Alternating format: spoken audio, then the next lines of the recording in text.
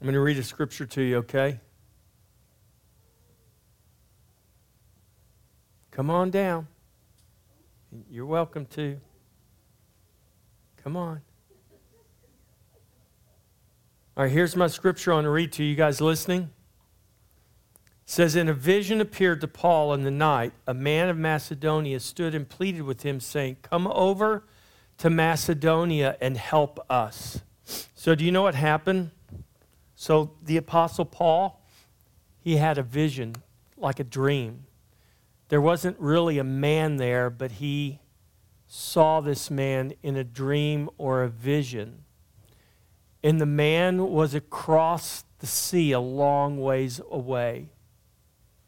And Paul didn't know the man. And Paul wasn't planning on going to see that man or anybody in that place where that man lived. In fact, Paul was going to go the exact opposite direction. But he had this vision. God gave it to him. And Paul changed his plans to obey God. Do you know that sometimes God changes our plans? Sometimes you have a plan that you know what you're going to do. Like maybe you've got your day all planned out.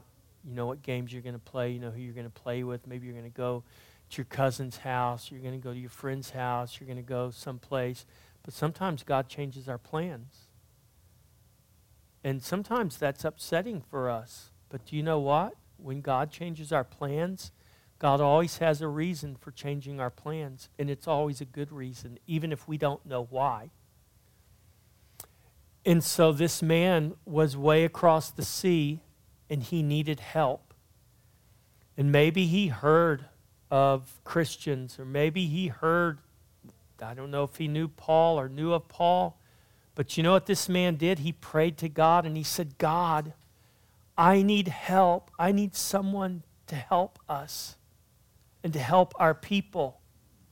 And God heard his prayer, and God gave Paul that vision and sent Paul all the way across the sea to help this man.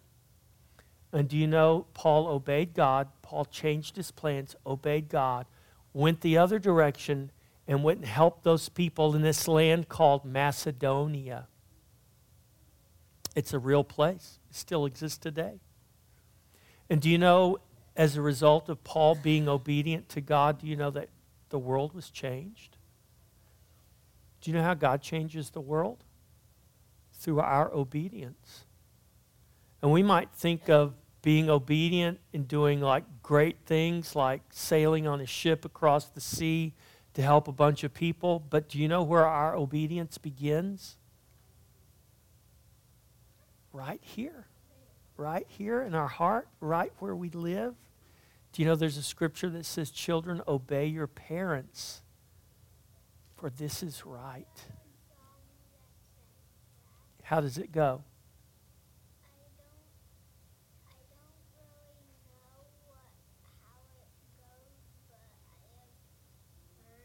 But it tells you, children, obey your parents. Yeah, so do you know how you will change the world? Do you know how you're going to change the world? By beginning with obeying your parents. Did you know that? That you can change the world really and truly, but you've got to begin by obeying your parents.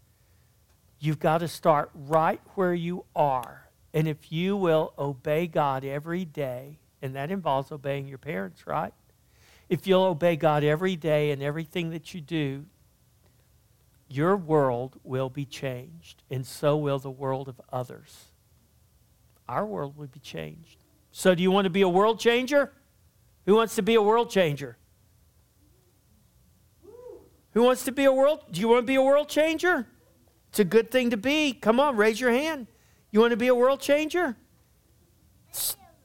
Let's be a world changer. Then let's be obedient to God. Let's obey our parents, or let's obey God.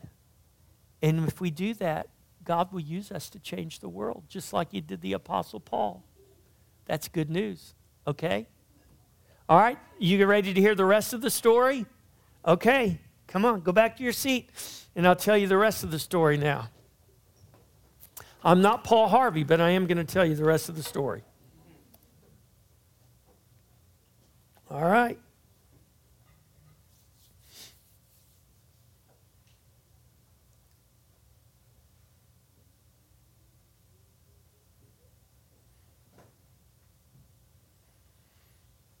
Do you know that God is writing His story? Remember what I always say? History is His story, and God is writing His story. And God alone knows all of the twists and turns and detours that He has embedded in His story. And you know, every good story has a twist and a turn that we can't see coming.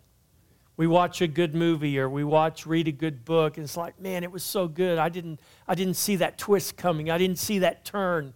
And we say, that's good. That's a good story. Well, who is the author? God is the author. He's the author and the finisher of our faith. God is the best author, the best storyteller. So every good story has twists and turns and detours embedded in the story. We come to know them when we must navigate those twists and turns and detours in our own journey through life. Sometimes we can see the road ahead and we can plan accordingly, but much, if not most of the time, God has twists and turns that He has not revealed to us, and we don't know them until we come upon them or they come upon us. Sometimes God has a complete change of direction for us that we did not see coming or we could not even imagine. Very often, God conceals those plans until we have a need to know. This is what God did with the Apostle Paul when He sent Paul west, when Paul wanted to go east. Acts chapter 6, verses 6 through 10. Now, 16, verses 6 through 10. Acts 16, verses 6 through 10. Now, when they had gone through Phrygia and the region of Galatia, they were forbidden by the Holy Spirit to preach the word in Asia. After they had come to Mysia, they tried to go into Bithynia, but the Spirit did not permit them. So passing by Mysia, they came down to Troas. And a vision appeared to Paul in the night. A man of Macedonia stood and pleaded with him, saying, "Come over to Macedonia and help us." Now, after he had seen the vision, immediately we sought to go to Macedonia, concluding that the Lord had called us to preach the gospel to them.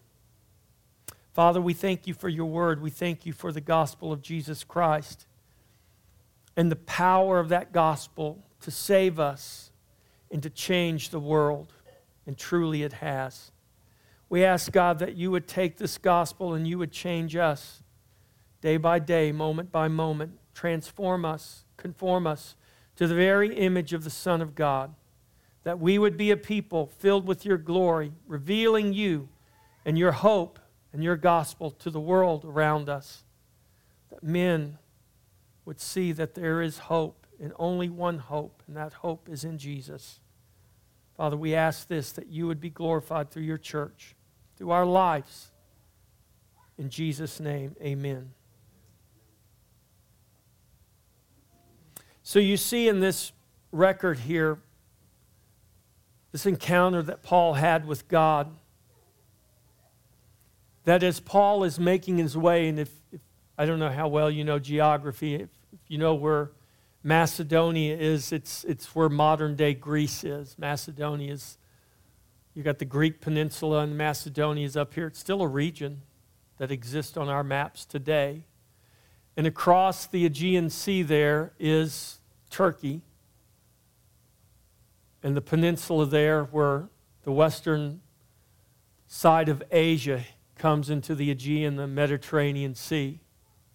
And Paul had gone up from Antioch, and he was headed northwest, right to the southern part of the Black Sea, and then he was going to go east and go up along the southern coast of the Black Sea. But all along the way, as Paul leaves Antioch and he goes to Derbe and Lystra and he visits those churches that are there, and he's making his way, and God won't let him go into that other part of Asia, and God keeps him going. And he gets up there and he's going to go over here to the east. And when he gets up there to this place called Mysia, bordering on this other place called Bithynia, God says, "No, Paul." And he gives Paul a vision. And Paul sees a man of Macedonia. Macedonia is across the sea in Greece. And this man is calling for Paul to come and help them.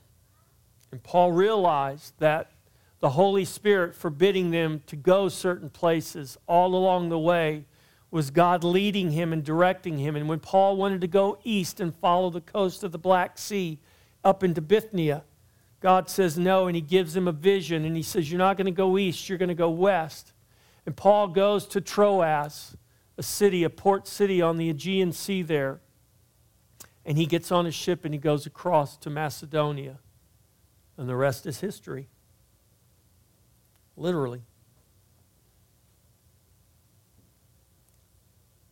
This record of an encounter the Apostle Paul had with God has had a most profound impact on the world. And this is Paul's second missionary journey. Paul took 3, and then his final journey was his ship sailing to Rome. And he stayed in Rome until his execution. This was Paul's second missionary journey.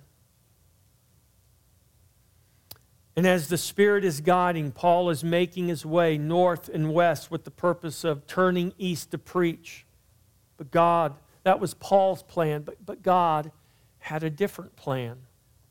And when Paul set out, God didn't tell Paul what the plan was. Paul just set out with a plan, and it was a good plan, and it was a godly plan. And God didn't tell Paul exactly what was going to happen. He led him by the Spirit, so the Spirit forbid them. What does that mean? Did Paul hear a voice from heaven? Were doors closed? The Bible doesn't tell us. But the Bible does tell us that Paul knew that the Spirit of God was not allowing him to go certain places, that he obviously wanted to go, and the Spirit forbid him. And he gets to another place, and some of the manuscripts say the Spirit of Jesus would not allow Paul to go to a certain place. And Paul is there, and then all of a sudden he has this vision of this man of Macedonia, and Paul then knows why God had been forbidding him all along the way. Because Paul's plan was to go up and turn east, and then he realized that God was going to take him west. To this point, Paul had not preached out of Asia. He had made a trek up through Asia and back down to Antioch, but he had not gone to Greece yet. There was still work to do in Asia. But God said it was time, and it was Paul's plan to go one place, but it was God's plan to go another place. Paul had one plan, but God had another. One much more grand than Paul's plan. The Spirit did not permit them to go east. Instead, they were directed west to the port city of Troas. And while in Troas, Paul had this vision, this experience that not only changed his life, but it literally changed the world. Do you know, changing the world is as simple as our obedience to God. For a child, it may be obey your parents. For you, it may be get up and go to church when you don't feel like it. For you, it may be pray, read your Bible, do the things that God is convicting you, prompting you to do, but you're too busy or you don't feel like it, or you have all these excuses as to why you can't. But obedience says, obey. We teach our kids words to live by in first fruits in school, and one of them is, don't whine, don't complain, don't make excuses, sir. Jesus didn't say that. The Apostle Paul didn't say that. John Wooden said that, a famous basketball coach. But it's a word to live by. And the church has got to stop making excuses and begin to obey God, because that's how we're going to see our world change. That's how you're going to see your world change. God gave Paul a vision of a man of Macedonia pleading for Paul to come and help. Paul was forbidden by the Holy Spirit to go one direction and preach the word. Not that preaching the word over there would have been wrong, but it wasn't the plan of God. And we can do good things, even godly things. But if it's not God's plan, if it's not what God's called us to do and where God's called us to do it, then we're in disobedience, no matter how good or how godly our plan might be.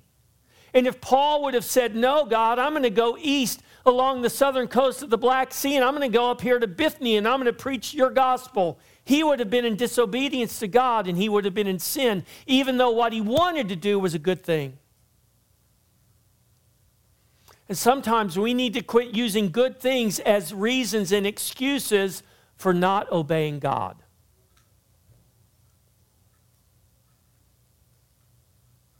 Thus, the gospel went west into the Greek peninsula and ultimately into the Roman Empire and up into Europe. And the world as we have come to know it today is the result of that simple act of obedience.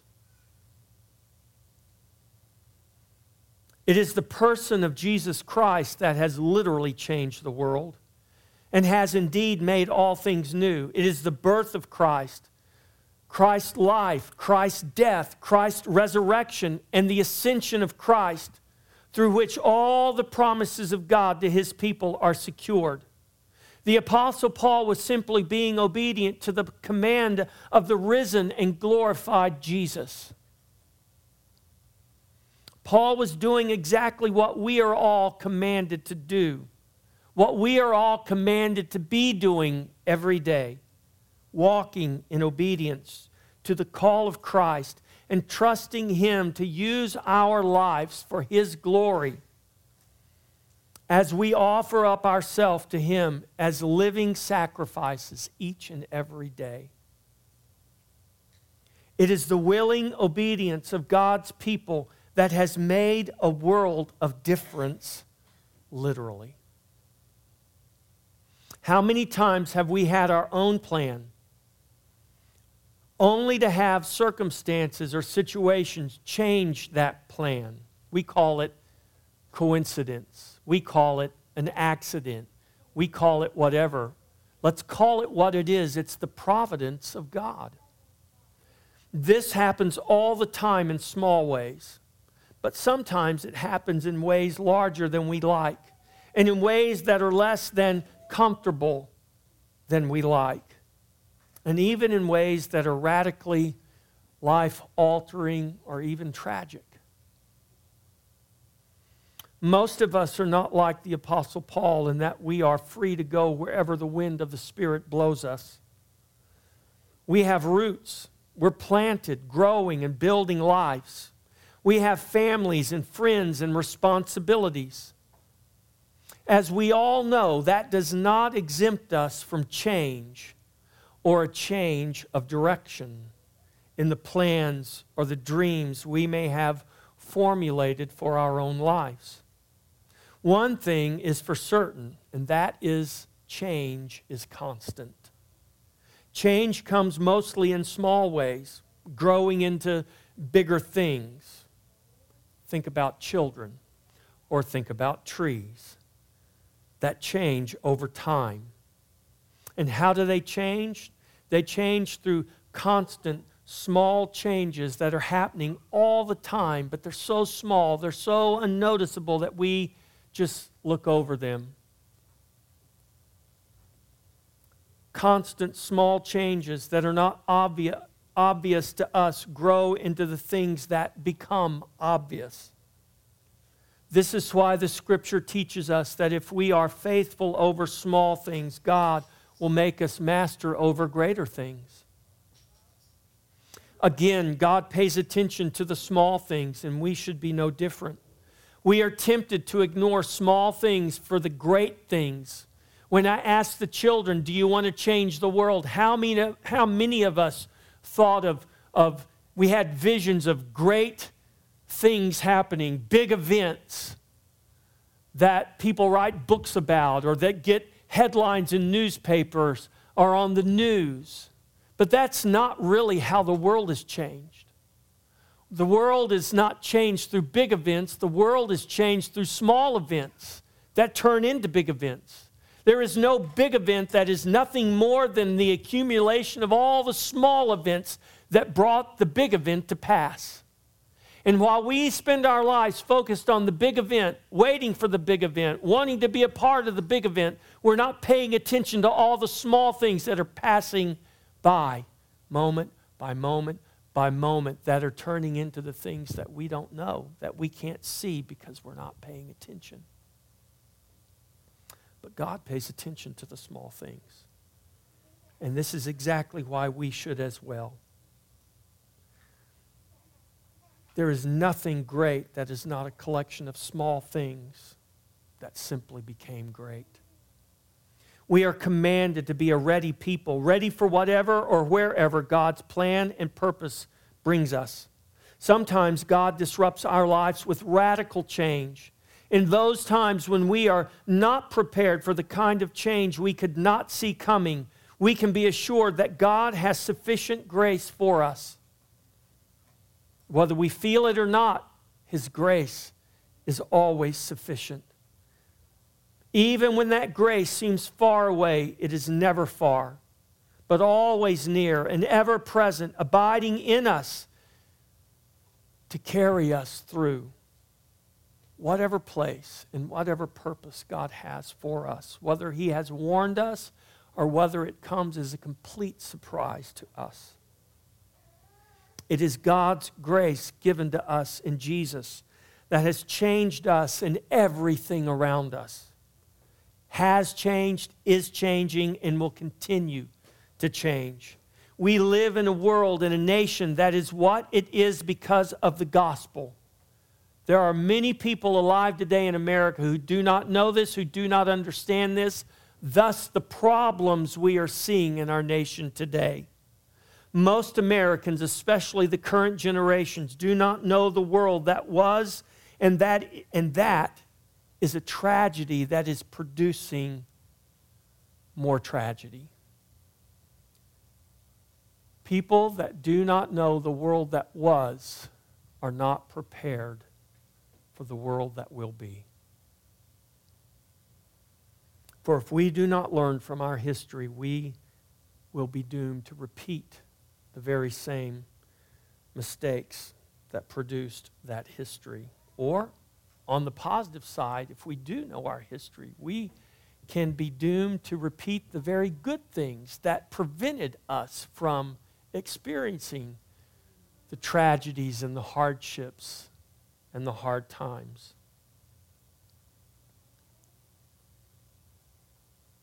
Here's a quote from a historian named Christopher Wright.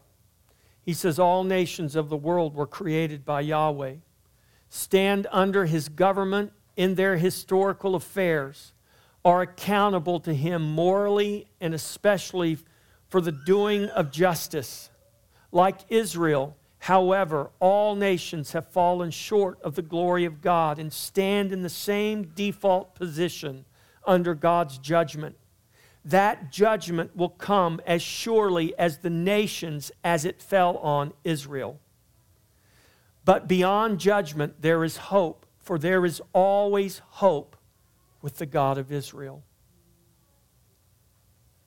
If our only hope is learning from our past mistakes and trying to direct our technology and our knowledge today into better, more positive things, then we don't have any hope.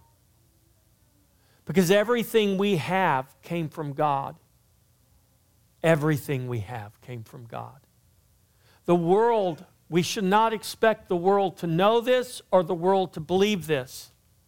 But we absolutely should expect the church to know this and the church to believe this and the church to live like they believe it. If the gospel has changed the world for good, and it has, a lack of the gospel allows the world to remain unchanged or to regress for evil. Nations that reject the gospel historically suffer in its void. The curse that comes from a rejection of the gospel is the consequence that will judge that nation. Just as we, in our acceptance of the gospel, have been blessed as a nation beyond what we can imagine, our rejection of the gospel will bring about the very curse the gospel has delivered us from. The gospel will never cease to do its good work, even in the ebb and flow of history. The promise of God is that His government and peace are ever increasing. If you think about who we are today, my father, who is now in heaven, fought in World War II. That was only 80 years ago. That's less than a century.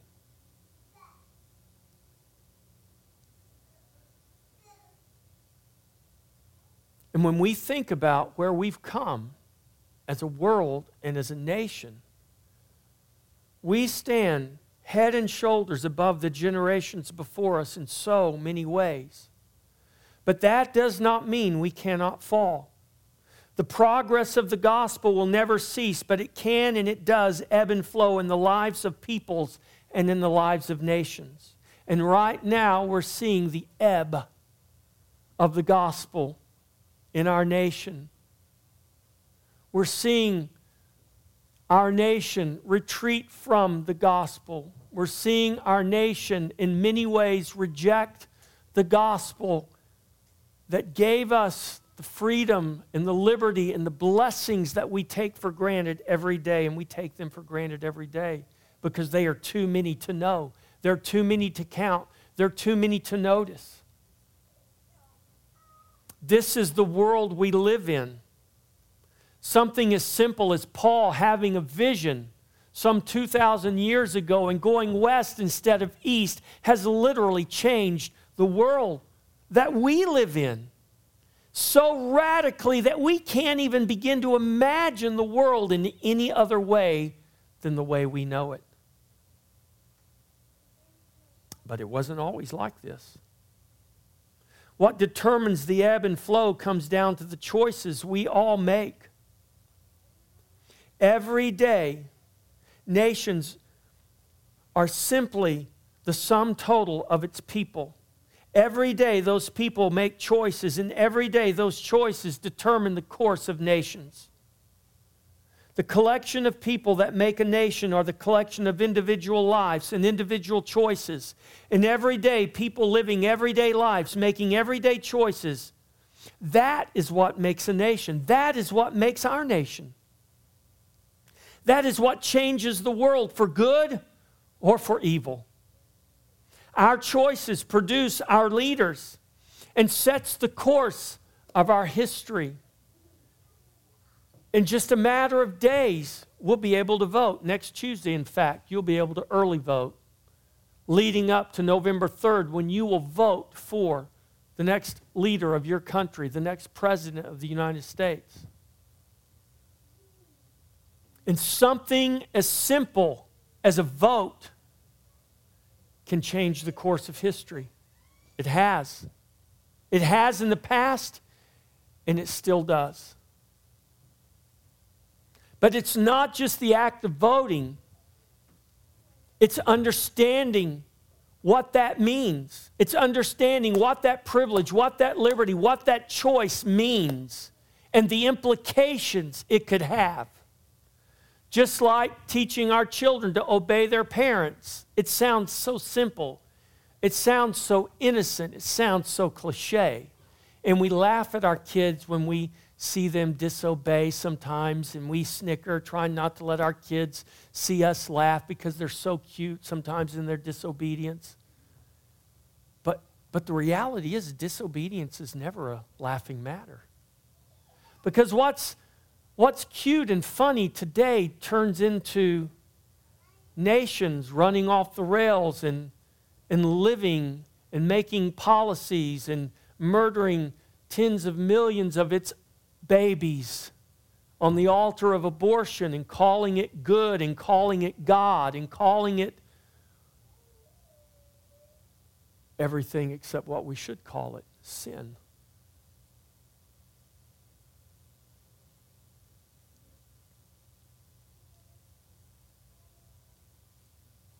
We change the world by beginning with our obedience. This is why we're commanded by the Bible to train up our children in the way that they should go. It's okay. We can laugh. We can snicker sometimes when we take that deep sigh and that deep breath and realize, oh, my kids were just in there eating candy. They weren't drowned in the pond or abducted by the pedophile. But those things really do happen.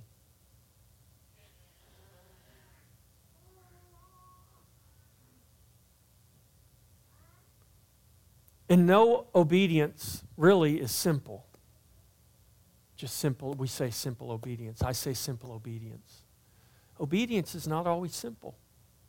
Not even for the youngest of us. In fact, it can be very hard.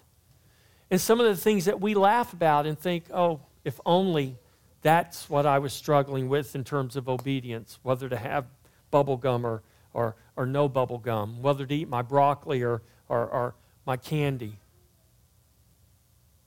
But you do realize that the things you struggle with today as adults in being obedient to God began with those points of obedience when you were children.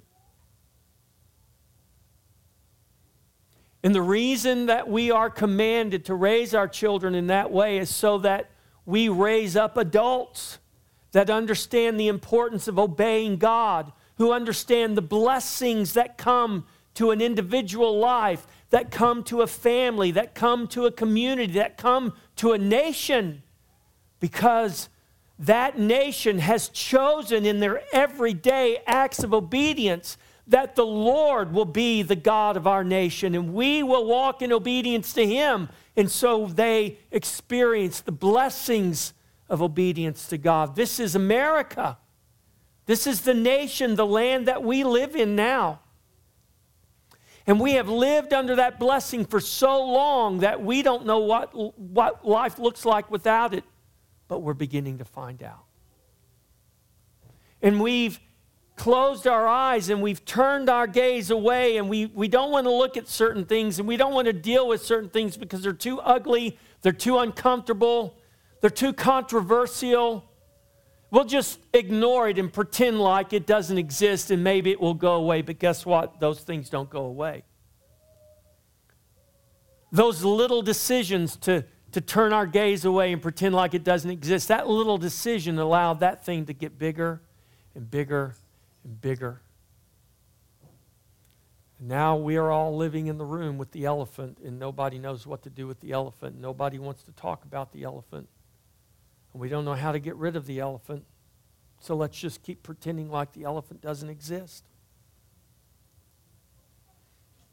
But we can't do that. God has given us His word and His wisdom. If we choose to follow it, our history will reflect that in His blessing.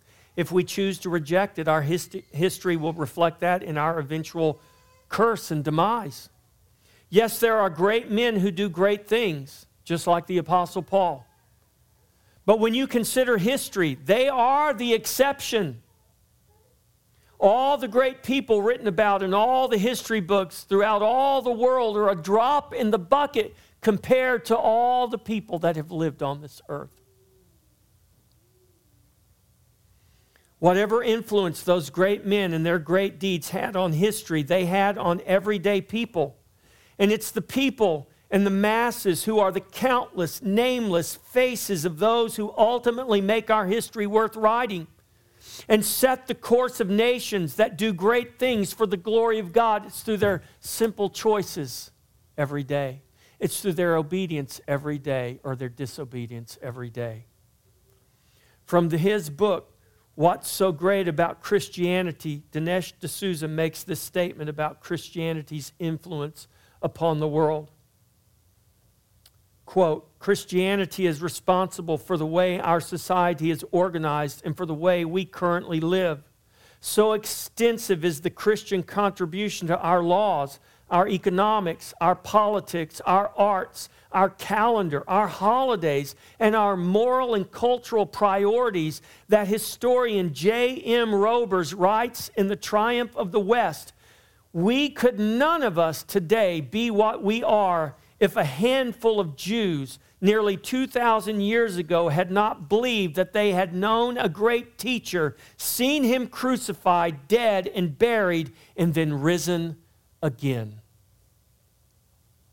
Jesus, walking the seashore, says, "Follow me and I'll make you fishers of men." And in that instant, Peter, James, and John have to decide, are we going to keep fishing for fish or are we going to follow this rabbi? Who is this guy? I don't know, but let's take a chance and let's follow Jesus. Their act of obedience is the reason we're having this talk today. We would not be having it otherwise. That act of obedience that they could never have seen in their wildest imaginations, they could never have dreamed what that act of obedience would turn into. But yet here we are today.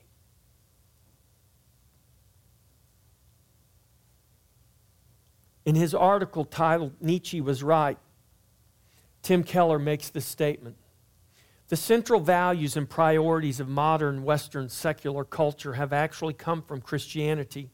And even now, when most of the educated classes have abandoned Christianity and when religion is in sharp decline among the populace, Christianity has such an enduring, pervasive influence that we cannot condemn the church for its failures without invoking Christian teaching and beliefs to do so." Keller goes on to describe how Nietzsche saw Christian thought ingrained in those who even rejected Christ and the idea of God.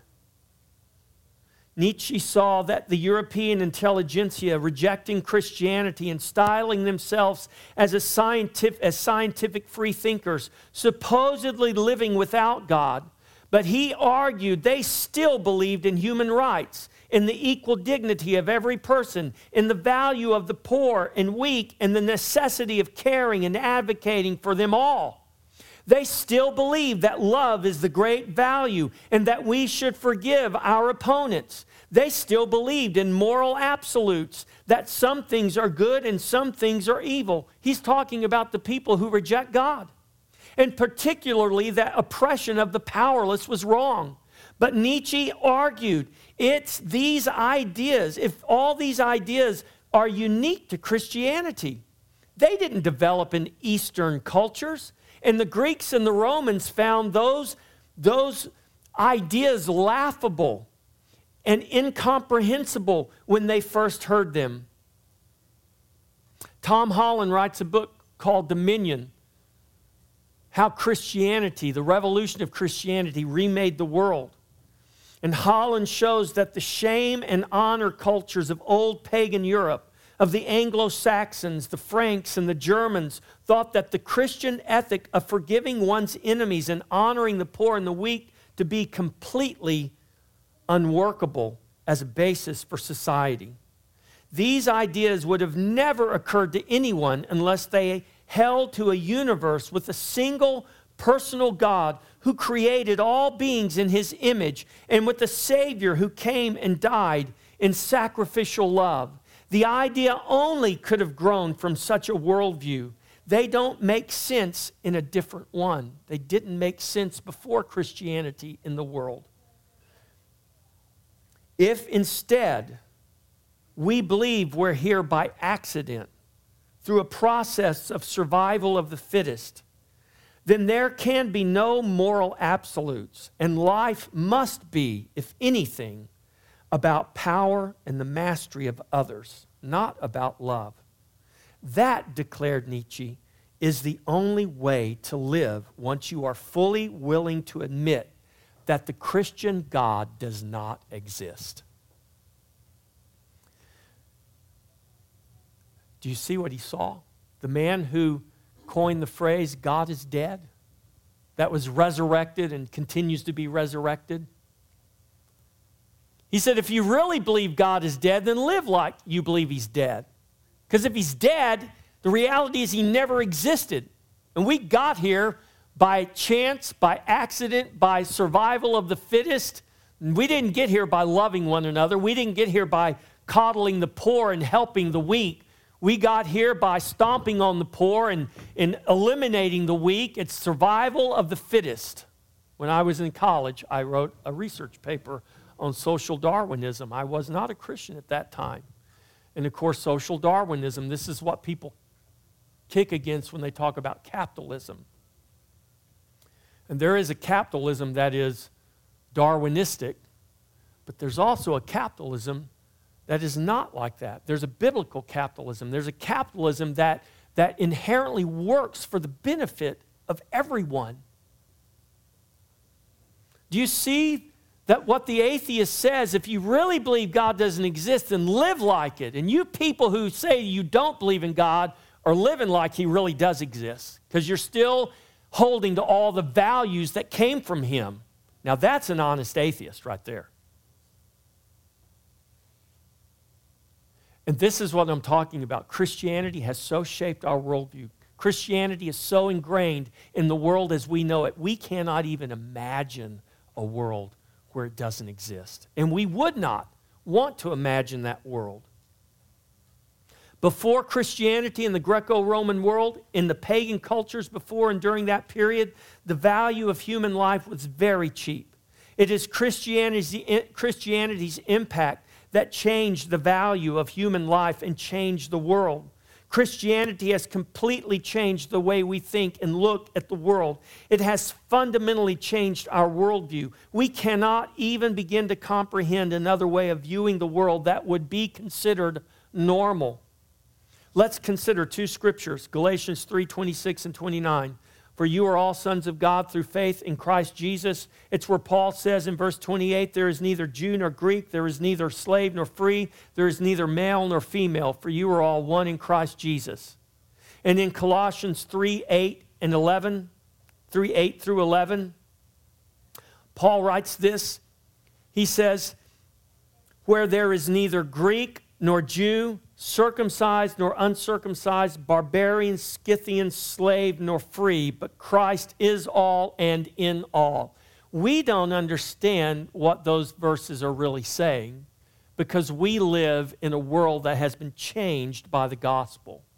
We read those words and we see those terms, but we really have no idea what they really mean and what the implications of what Paul is saying. We don't understand how radical those two statements from those two verses in Galatians and Colossians, we do not understand how radical that was in Paul's day. But I promise you it was radical.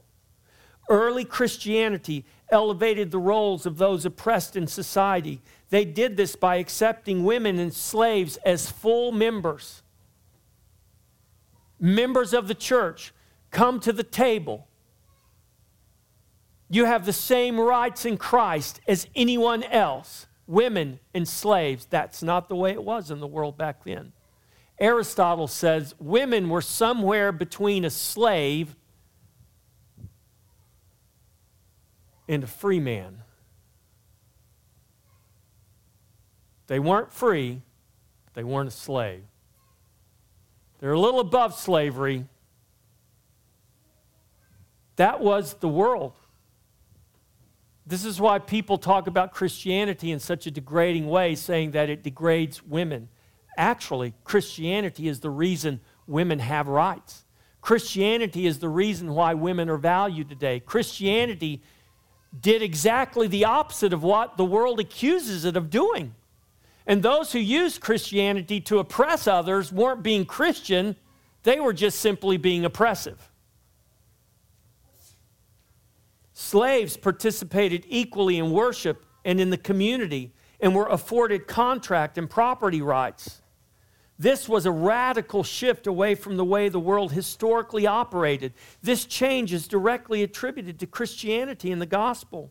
God does not value or view us differently in Christ. Therefore, we should value and view one another in Christ the way God does. The gospel, the good news, is that we are all one in Christ. This is why we don't need social justice. The gospel is social justice. The church doesn't need to adopt statements and appease people and compromise its message. The church just needs to go back to the gospel. Can you imagine if the social justice warriors of today were trying to navigate the ancient world and all that it was 2,000, 3,000 years ago? They'd be killed. They'd never made it. It was the gospel. It was Christians. It was those believers who literally put their life on the line to say slaves have the same rights as members. Women have the same rights as men. We're all one in Christ. It doesn't matter if you're rich or if you're poor, if you're slave or if you're free. You know what a barbarian was? A barbarian was an outsider. So everyone that was outside of Rome was a barbarian. Same way in Greek. So to be called a barbarian was not a compliment. Let's just put it that way. But you know what's worse than being called a barbarian? A Scythian. Because the Scythians were the worst of the worst, the cruel of the cruel, and to be avoided at all cost. And when someone was labeled a Scythian, that was not a good thing. Paul takes the most derogatory term that that exists in his day, and he says there is now neither Jew nor Greek, male nor female, slave nor free, barbarian, Scythian. Paul says in Christ we're all one. Doesn't matter what you were, now you're a new creation. The old has passed away, behold, all things become new. The gospel teaches that we have all fallen short of the glory of God, and that we all find ourselves in the same position, eternally separated from God apart from the grace given to us in Jesus.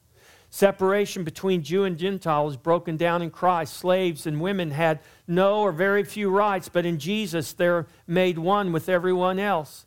The same with barbarians, Scythians. In Christ, we are one. The gospel shows us that there is no one too low to be brought up into Christ, and there is no one too far away to be brought near by his blood. The message of the gospel is that in Christ we are all one, for Christ is all and in all. This is the gospel that literally has changed and is changing the world. We don't see it today because we live in America. And we're in the process of trying to reject the gospel. But you go to China and you go to Africa and you go to what we call the third world, and the wave of revival is there, and people are discovering their freedom in Christ. They're discovering in India that it doesn't matter what caste I'm born into. In Christ, we're all one, from the poorest to the richest. And we can't imagine how liberating that is, because we already live in a country that has been liberated. And our worldview is one of liberty. To the point that if we are asked to do things we don't like, we feel like our liberties are being trampled on. It is the gospel that gave us the changed world we live in now. If removed, we would return to the world that it delivered us from then. Men are born into sin every day. That means men must be born again and delivered from sin every day. Our laws, our standards, our compassion, and all the things we do to care for others, all the things we have in place to guarantee that all people have equal opportunity are because of the gospel. These graces from God are so a part of the world we have come to know and expect that we shudder to imagine a world without it. And we should. That world that once existed in total still exists in parts of the world. But the gospel is doing its work. And the knowledge of the glory of God is filling the earth, even as the waters cover the sea. Yet, it's not full. It's not full yet. There are still nations to be discipled. Our own is in great need even now as we speak. Which is why I'm reminding you of these things today. It will not happen apart from you and from me and the everyday choices we make, where we choose to invest our time, our talent, our treasure. That's important.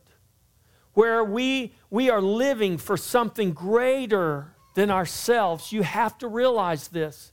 You exist and you live for something greater than yourself. And that's true whether we realize it or not. As believers in Jesus Christ, we of all people should realize this, and we should live accordingly. We should live for His glory in all things. We should live like our lives make a difference, because our lives do make a difference. Your obedience makes a difference. Your disobedience makes a difference. From the smallest of us to the oldest of us. It doesn't matter how great your sphere of influence is. If you're a child of God, that's all the influence you need. Your prayers are more powerful than the people who work on Wall Street, than the people who work in the halls of government. Your prayers have access to the Creator of heaven and earth. Don't minimize that. Don't think you're a nothing with no impact. You are a something, and the impact you have is exactly what God has given to you. God has put His Spirit in you. The very same Spirit that raised Jesus from the dead is in you. And that Spirit gives you access to the very throne of grace.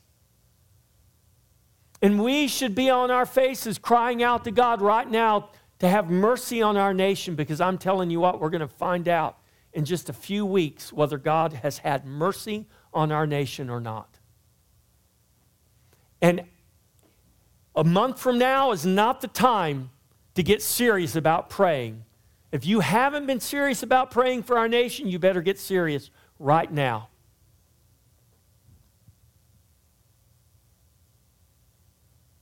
Whether we have tens of millions and more babies killed over the course of decades, or whether we can see that stopped, is going to be greatly determined by the things that are going to happen in the next few weeks. Your simple obedience or your tragic disobedience could make all the difference. Don't think that it can't. We are the church, the redeemed of the Lord. We have power. We have influence because we have Christ in us, the hope of glory. Don't lose hope. Be hopeful. Don't be pessimistic. Be optimistic. God's got a plan. We might not know what it is right now, but He's got one. And whatever it is, it's His plan, which means it's good. Whether it's pleasant or whether it's painful, we'll find out. But His grace will carry us. Amen. And it is to the table of grace that we come. Table of grace that we come to each week to give thanks to Him for the grace given to us in Jesus Christ. So, church, as you trust in Jesus, as you look to Jesus, come to this table. Thank Him for the body. Thank Him for the blood. Welcome to Jesus. Let's stand.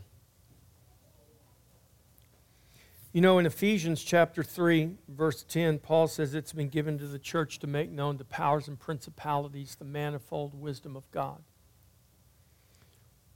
And I think about coming to this table every week, and I've had people tell me, well, I don't take communion because I don't want it to become, something that becomes meaningless to me. So I only take it on special occasions so it preserves the meaning. That's really a sinful attitude. Because this table, we're not proclaiming us and the meaning it has for us. We're proclaiming Christ. And when we proclaim the body and the blood of Christ, we are proclaiming to principalities and to powers. Forget what you might think about it. We know what the enemy thinks. We know what the powers and the principalities think. And every time we come to this table and proclaim the blood of Jesus, the body of Jesus, we are reminding powers and principalities, rulers of darkness, that they are defeated, that the body of Christ sacrificed, the blood of Christ poured out, has sealed their defeat and has given to the church the victory. This is why we are a hopeful people. This is why your obedience counts. This is why what you do and what you don't do matters. This is why we are commanded to obey Christ.